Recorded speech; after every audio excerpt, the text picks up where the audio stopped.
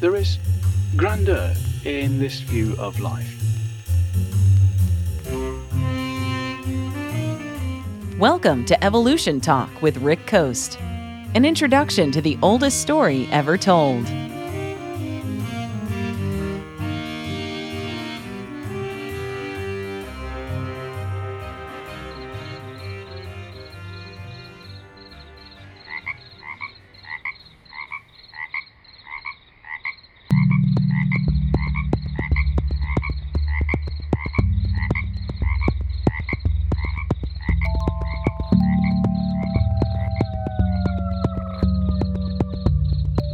One night a very long time ago, millions of years ago in fact, there lived a young hominid named Chaka.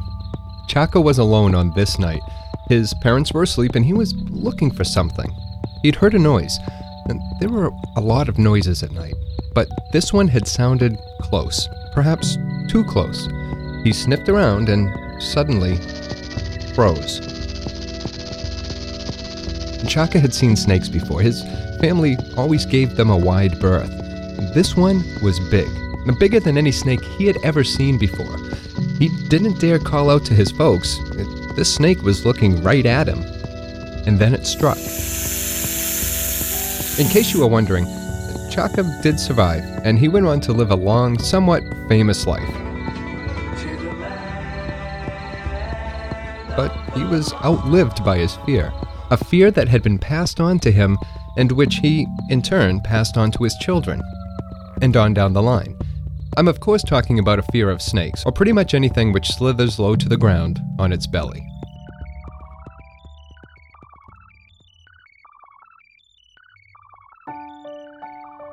I grew up in New England. I still live in New England, and the snakes we usually run into are of the common garter variety, nothing too terrifying. When I was a kid, I lifted up a piece of old plywood and I found a milk snake curled up beneath it. I thought it was a coral snake and I assumed I was going to die, so I ran. I didn't know that coral snakes didn't live in my part of the country.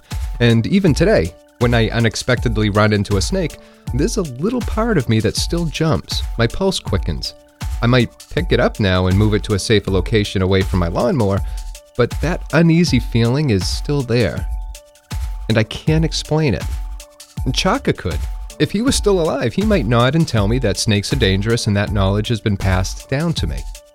Not verbally, but genetically. My brain has been pre-wired to fear snakes.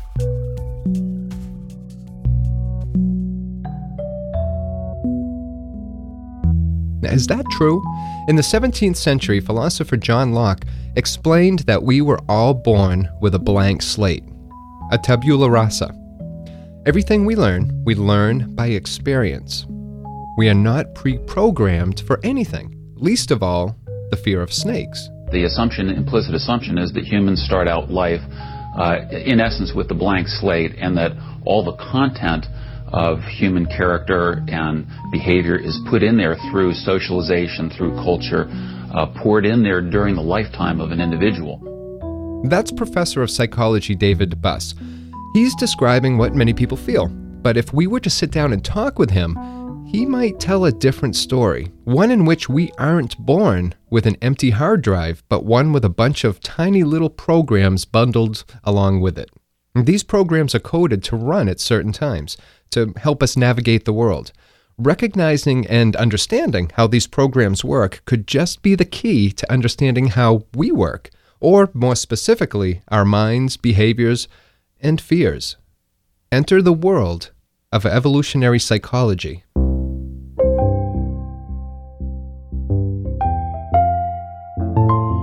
Darwin himself was adamant that his theory applied not just to bodies, but also to emotions and perceptions and behavior.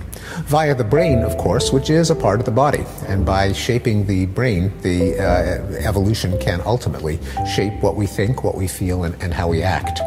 That's psychologist Steven Pinker talking about evolutionary psychology. And it's true. Darwin did ponder the idea that everything about us is a product of natural selection. Our attitudes, our emotions, they're all handed down to us by way of our internal wiring and not by experience, at least not completely. Experience has taught me not to run when I see a snake. Of course, when it's a milk snake and not a coral snake. If it's a coral snake, then I need to run. But my Fear Snakes program is still running. It might be outdated software, but it still serves a purpose should I ever encounter a coral snake. Yet I don't feel the same way when I get into a car or hold a gun. I might respect the power of the car's engine or the ability for me to do harm with a gun, but I'm not afraid when I encounter them. And I encounter cars and guns a lot more frequently than I do snakes. And I've known people who have been seriously injured by both. Just turn on the news pretty much any day and you'll hear about a car accident or someone being shot. It would make a lot more sense for my pulse to quicken when I get into a car than when I see a snake. So what gives? Darwin led people to think that many of the emotions and drives that get us going can be explained as evolutionary adaptations, that is, things that, compared to their alternatives, increase the number of surviving offspring. And that's what evolutionary psychology seeks to explain. The question it asks is why we feel the way we do in certain situations. What psychological adaptations were naturally selected to accompany us on our journey forward through time? We have eyes that are sensitive to shades of light, ears that are stimulated by vibrations in the air, and the nerves on our skin help us feel the world around us. These are adaptive traits that we evolved with. Natural selection saw to that. Every living organism on this planet, be it plant or animal, was molded into the shape it is for a reason. Not a conscious designed reason, but a reason dictated by the organism's ability to survive and reproduce. If an adaptation or a mutation wasn't beneficial, then the organism disappeared. And when I jump at a sudden shadow or feel a sense of dread when I'm alone in the woods at night, those feelings may also be present because of an adaptive trait. Or at the very least, my fears may be linked to genes which were selected to remain a part of me. It doesn't stop at fears either. Evolutionary psychology wants to know why people cheat on their spouses, why we lie, and also why we stop to help someone who is hurt. These are all open for explanation and interpretation. Look at it this way. Your mind is not much different than a computer. It receives data, it receives input, it analyzes it, and it provides a response. Different parts of your brain handle different bits of sensory data. They have different functions. The physical configuration of your brain is the product of natural selection. The cognitive processes going on within that configuration are part of the selection process. The genes that make up that physical configuration were selected because they allowed for our survival. Our brains contain a history of physical and psychological adaptations. And just like an archaeologist digs into the sands of time to piece together the physical world, it may be possible to do the same for the psychological world. Our society abhors incest. But why? I'm sure you can come up with a multitude of reasons, but other than saying it's gross or unnatural, what's the real reason? Why are we psychologically averse to the idea? And that aversion is a part of us. We may try to put it into words, but the fact of the matter is, we all have this aversion. We aren't taught it. Our culture didn't tell us it was bad. It's just there, like laughter. A few episodes ago, we looked at laughter. Laughter evolved with us too. Our ancient ancestors used an early form of laughter to indicate that they weren't being aggressive. It helped to avoid conflict. And baby chimps laugh, orangutans laugh, even mice laugh. It is all part of a psychological makeup that was there when we were born. Locke's blank slate isn't so blank after all. Our minds are handed to us already bundled with basic and essential software. Everything else, our wants, desires, and certain reactions, can be looked at as programs we picked up along the way. Our differences can be attributed to the different programs we've installed from the moment of birth to right now.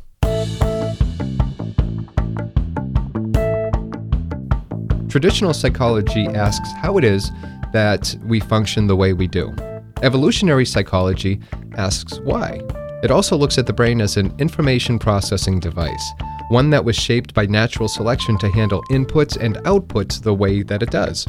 The neural mechanisms and pathways that are activated at any given moment are solving problems. And some of those problems, or better put, some of the solutions to those problems, evolved with us. These are the very same problems our ancient ancestors faced. They don't have to be big problems either. When you have an itch on your nose, you just scratch it. You don't consciously think about it. Your hand is raised and your fingers attend to the itch. There's a complicated set of processes that go on to perform this act, and not one of them are you consciously aware of or directing. You're not thinking about how to raise your hand or how to scratch the itch. Unconscious processes do this for you. You are aware of it, but get this, you're aware of it milliseconds after the fact. In a 1992 paper, neurophysiologist John Eccles looked at the evolution of consciousness. That, by the way, was also the title of the paper. In it, he asked how far back in our evolutionary past can we trace consciousness? Does it extend as far back as our reptilian ancestors? Are we still running some of the same unconscious programs for social interaction that they did? We've inherited certain structures of our brain from them. Contained within those structures are stimulus and response programs that still work now, just as they did then. Like our amygdala, that's been with us for a very long time. It handles our flight or fight response. When I see a snake, I'll retreat. When someone comes at me from a dark alley, I might defend myself. I don't think about these things, I'll just react. And the source of that reaction, the shortcut to the response which avoids having to think about it, lies in an ancient, still running program. A program which could be 2 million years old. Our brains are physical systems. And could it really be that our responses, decisions, and attitudes are all directly tied to a physical set of neural circuits and nothing more? The mind is a product of the activity of the brain, and the brain is an organ. It's got an evolutionary history. All of the parts in the human brain you can find in the brain of chimpanzee and other mammals. And we also know that the brain is not just a random neural network. And we have reason to believe that a lot of the products of the brain, our perception, our emotions, our language, our ways of thinking, are strategies for negotiating the world, surviving, bringing up children, finding mates, negotiating relationships. It's not exactly a pleasant thought, is it? That everything we do, our minds, our thoughts, our reactions, are all a set of programs which were installed 2 million years ago. Along the way, these programs have been changed depending on the environment we found ourselves in. It goes back to the age-old question, nature versus nurture. How much of what we do is the product of nature, or in this case, natural selection, as opposed to the culture we are born into, with all of its social nuances and rules? It's very likely a mixture of both. The percentage in the mix is up for debate. One theory called dual inheritance theory, or DIT, was developed to help define this mixture. According to DIT, our behavior is a mix of genetic and cultural evolution. It's the perfect middle ground. It's up to evolutionary psychologists to decide where they fall on the playing field, with DIT being the dividing line. But there's another dividing line, one which separates evolutionary psychology as a whole from, well, everyone else.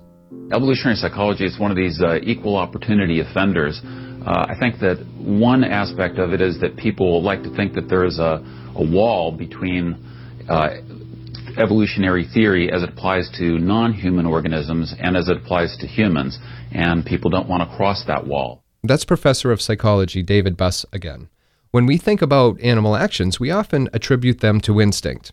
With some exceptions, like dogs, dolphins, or primates, we have no problem with science telling us that non-human animals operate by way of biological programs or mechanisms. Birds fly south in the winter, and they don't think about it, they just do it. It's a migratory reflex. They're following an ancient program that works in tandem with their biology and the Earth's magnetic fields, like software and a computer. But apply this same logic to our actions, and many people will cry foul. Critics of evolutionary psychology have also pointed out a number of things that they find wrong with the theory. or at least our ability to properly classify it as a science. For one, it's hard to test. I opened this show with a story about Chaka the ancient hominid and his fear of snakes, a fear which I also said was was inherent in his genes, his internal programming, and which was passed on down to us. A seemingly irrational fear with a seemingly rational explanation. But how do I test that? Or to be more specific from a scientific point of view, how can my theory of Chaka and his fear snake gene be falsified? Is it just a story? And this leads us to the evolutionary psychologist's biggest stumbling block, the criticism that their theories and conclusions are all just so stories. Like Rudyard Kipling's book published in 1902, where he fantasized about things like why camels have humps or how a leopard got its spots. Think of giraffe, said the Ethiopian, or if you prefer stripes, think of zebra. They find their spots and stripes give them, per feet, satisfaction. Said the leopard. I wouldn't look like zebra, not forever so. Well, make up your mind, said the Ethiopian, because I'd hate to go hunting without you, but I must if you insist on looking like a sunflower against a tarred fence. I'll take spots then, said leopard, but don't make 'em too vulgar big. I wouldn't look like giraffe, not forever so. I'll make 'em with the tips of my fingers, said the Ethiopian. There's plenty of black left on my skin still. Stand over. Then the Ethiopian put his 5 fingers close together. There was plenty of black left on his new skin still, and he pressed them all over the leopard, and wherever the 5 fingers touched, they left 5 little black marks, all close together. You can see them on any leopard skin you like, best beloved. Sometimes the fingers slipped and the marks got a little blurred, but if you look closely at any leopard now, you will see that there are always 5 spots of 5 fat black fingertips. Perhaps all of this talk about our behavior being linked to our genes and our examples are simply cases of scientific justification based on speculation. The brain is an incredibly adaptive and flexible organ. There are many cases of brain injuries where one part is damaged only to have another part rewire itself to accommodate or fill in for the damaged area and the functions that were affected. If certain areas of our brains are tied to certain behavioral traits due to natural selection, then how is it that those traits can be passed on to different areas of the brain under extreme circumstances, like a brain injury? Could it be that John Locke was right, and it's not genetic programming that accounts for our behaviors, but is instead due to experience? Locke would say that natural selection provides the hard drive, an empty one fresh out of the factory, and it's then up to us to fill it.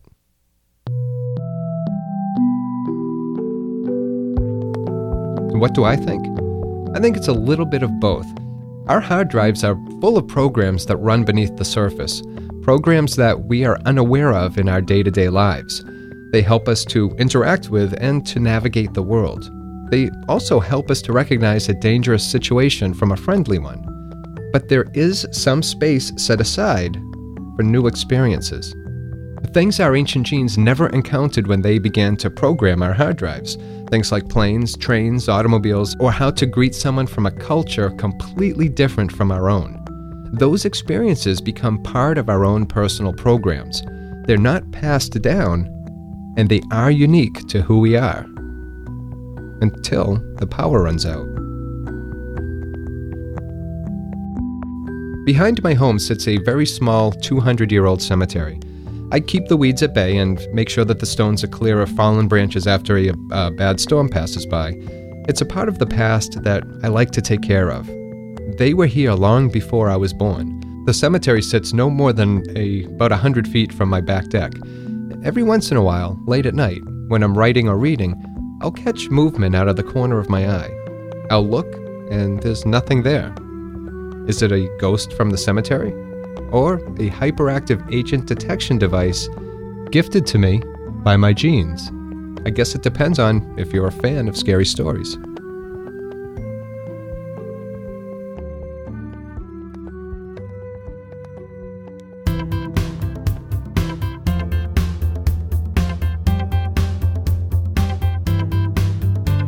Evolution Talk is written and produced by myself, Rick Coast.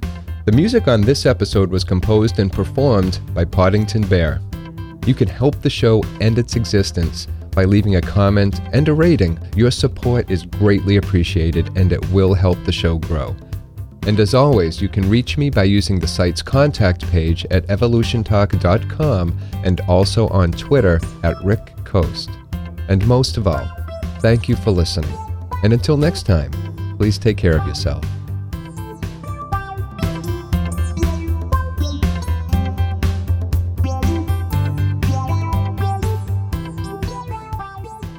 Evolution Talk is a Rick Coast production.